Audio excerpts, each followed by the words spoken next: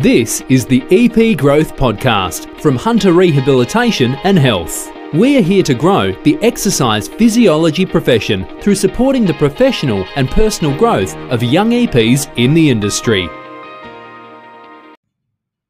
Hello and welcome back to the EP Growth Podcast. This is episode 6. I am your host, Ryan McCaffey, the Director of Hunter Rehabilitation and Health. And I'm flying solo once again today, but wanted to get straight into the topic here, no messing about. Wanted to talk more about how often to see a patient. Now, this is something that's brought up a lot in different private clinics, and I'm going to give you my experience with it and my context around it. Doesn't mean it is the right way and the only way to do it. Like I said, take it with a grain of salt and ingrain it into your clinical practice if you wish. But how often we see a patient is usually, we talk about the term PVA here. And what PVA is patient visit average. So this is one of your CEIs, clinical excellence indicators, or KPIs that you might have in a clinic, is how often you will see a patient. Now, this PVA number is different across all different industries. We see an average for physios being around that 6 to 8 mark. For podiatrists, maybe around that 8 to 10 visits. And for EPs, we tend to see anything above sort of 12 onwards. It can be 12 up to 15, 20 even. And as you could imagine, psychologists would have PVAs of 30, 40, maybe even 50. So different types of patient visit averages. But within that, let's talk a little bit about how frequent to see a patient. Now, it's going to be different for what the patient is presenting with and what they need from you. But in general, most of the time, it's important that we try to use this model, and we use this model called 4 in 2. So we try to see the patient 4 times in the first 2 weeks. Now, hear me out here before I go into the reasons why into that. So the reasons why, there's many different reasons. As an exercise physiologist, we are not going to get that quick fix relief like a physio or massage therapist might, or a chiropractor, where you walk out feeling absolutely amazing and feeling great. For an exercise physiologist, our key is to change a lifetime of beliefs, an entire lifetime of beliefs. Our job is to change that. So that needs to be drip fed 4 times over that 2-week period. So first of all, we have so much information to give that patient about their chronic condition or their acute condition. We know that there's stats around they retain about 30% of what we say in that initial assessment. There are studies around that. So with them only retaining about 30%, it's important we do a follow-up a few days later to convey that same message again and provide even more information. And then the same again next week and the following week. We need to get that information across to them over that 2-week period and then ongoing in their journey. But if you feel like you've got all that information out to them and you nailed your initial assessment, I can assure you they've only remembered a maximum of 30% of what you've said. The second thing is, as we're changing a lifetime of beliefs and changing the habits of these people exercising, a lot of our patients have never exercised before, or they've never had a structured exercise routine. They need to build rapport with you. You need to build rapport with them. This takes time, and like any relationship, the more often you see someone, that stronger that relationship gets, the stronger that trust is built. They need to be able to trust you. They might be in pain and you're giving them an exercise that could potentially be dangerous. But if they trust you, they're more likely to do that. And once again, that trust is built over several sessions. What we tend to see sometimes in those younger new grad clients is that they'll book someone in, and then they might see them about 2 weeks later. And we know there's a correlation, especially within our clinic. The longer there is the distance between that first and second consult, the higher chance of a cancellation. So the reason why that is a higher chance of cancellation, number one, it shows that you don't care about the client, that you're booking them in, they're in pain, and you're just giving them another 2 weeks before you see them again. First of all, like they're coming to you for assistance. You're the healthcare professional.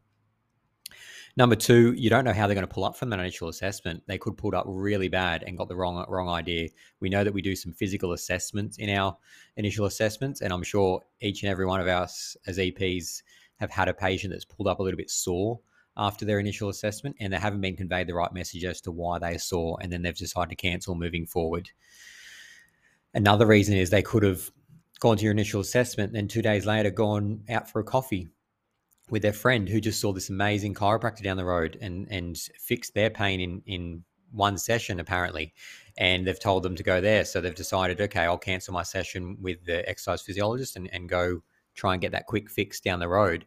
So there's so many reasons why, if we stretch out the time between that first and second appointment, there's a good reason why they'll cancel. So back to my information there, 4 in 2 is what we aim for. And the difference I see between new grads and experienced practitioners is our thoughts about the patient's financial status. This is front of mind for our new grads. We're thinking, I don't want to book them in again, and then twice next week, I don't know if they've got the money, I'll stretch it out a little bit longer. As we progress into more experienced EP, we are purely providing them the best possible treatment plan. Whether they can afford that or not is up to them, not up to us. So we have to provide them with the best possible treatment plan. That is our role, to say, this is what I think is going to get you better in the fastest amount of time. I need to see you one more time this week and twice next week. And then we can go to weekly if you're responding well from that. Now, a few challenges that people have around this is potentially feeling that the patient might become overly reliant on you. And my argument to that, I guess, within an exercise physiology realm is a patient becoming reliant on you, is that necessarily a bad thing? I know myself personally, I go to F45, a functional training gym here in Newcastle, and I go there 4 times a week. You could say I'm reliant on those classes. I need to go to these classes. I don't have the motivation to exercise on my own. So I'm reliant on that. But being reliant on someone to keep you accountable, is that a bad thing potentially? I don't think so.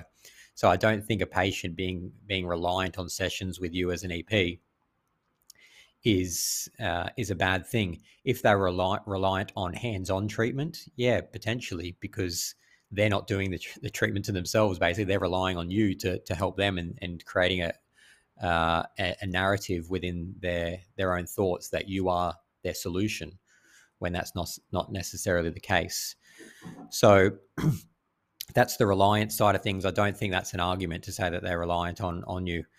Over-servicing is another one. So you hear over-servicing all the time. I don't want to over-service my clients. I don't want to over-service my clients. Once again, that comes down to the profession that you're in. And the great thing about being an exercise physiologist is that we are providing exercise rehabilitation. My argument there would be, is it possible to over-service someone with exercise? The guidelines are to do 5 to 30 minutes a day, 5 days a week as a minimum. So if you're seeing a patient 30 minutes a day, 5 times a week, that is meeting the guidelines. I don't think we can over-service with exercise. It's such a great tool to have, but we can over-service with massage. We can over-service with manipulations. We can over-service with shockwave. We can over-service with ultrasound. All other treatment modalities, yes, we can over-service because it's not evidence-based, and as potentially sending them down the wrong treatment pathway. But over-servicing with exercise physiology, I would like to challenge everyone out there to think of a patient that you've seen before more frequently than other patients, and we tend to see much better results in those clients that see us 3 times a week compared to the ones that see us once a month. So yeah, try to have a little think about that narrative you're creating in your head about over-servicing or reliance. That would be my opinion on that.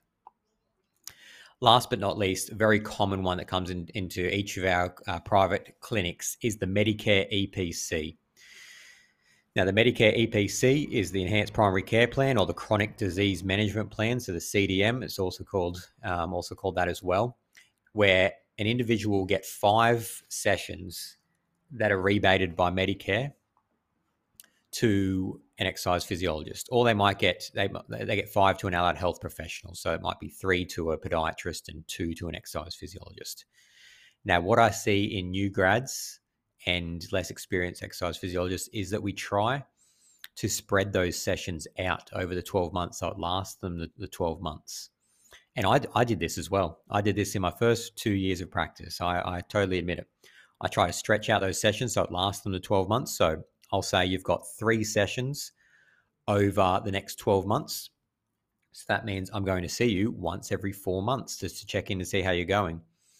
I started doing that a few years. Then I started to realize I'm seeing these recurring people for these chronic disease management plans that they've got diabetes, they might have osteoarthritis, and it's not getting any better. I'm seeing them every year, once every 4 months, or maybe once every 2 months, once every 3 months, depending on how many sessions they've got allocated, and they're not getting any better.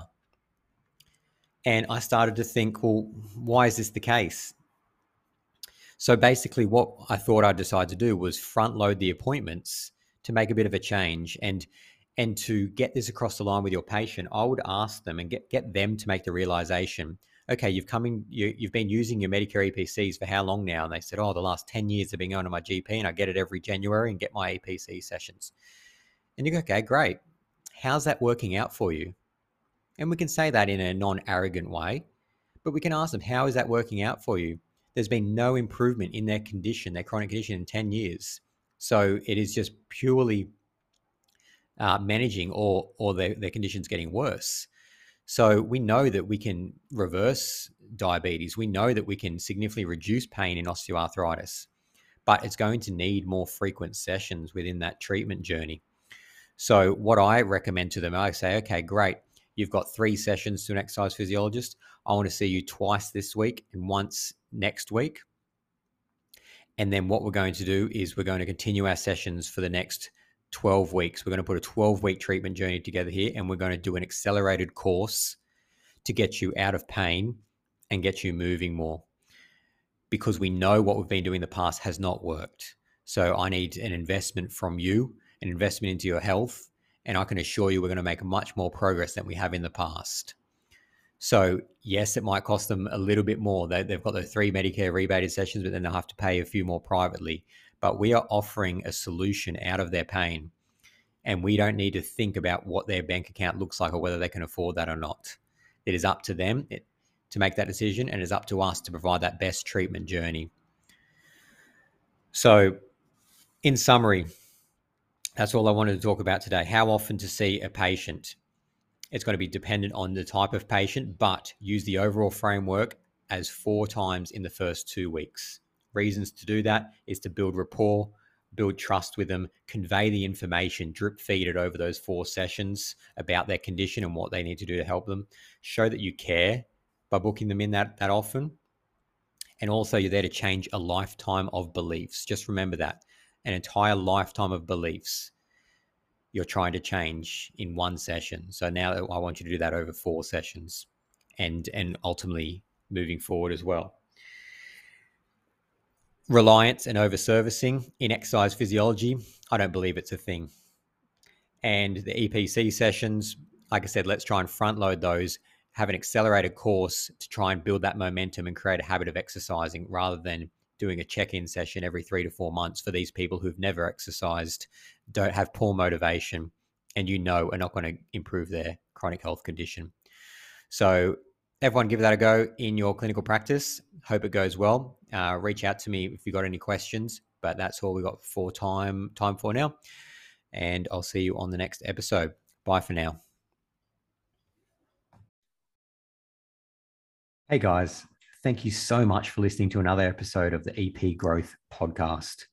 I would be forever grateful if you left a review, subscribe to our channel, and also share this podcast with any of your friends so we could ultimately grow this profession together.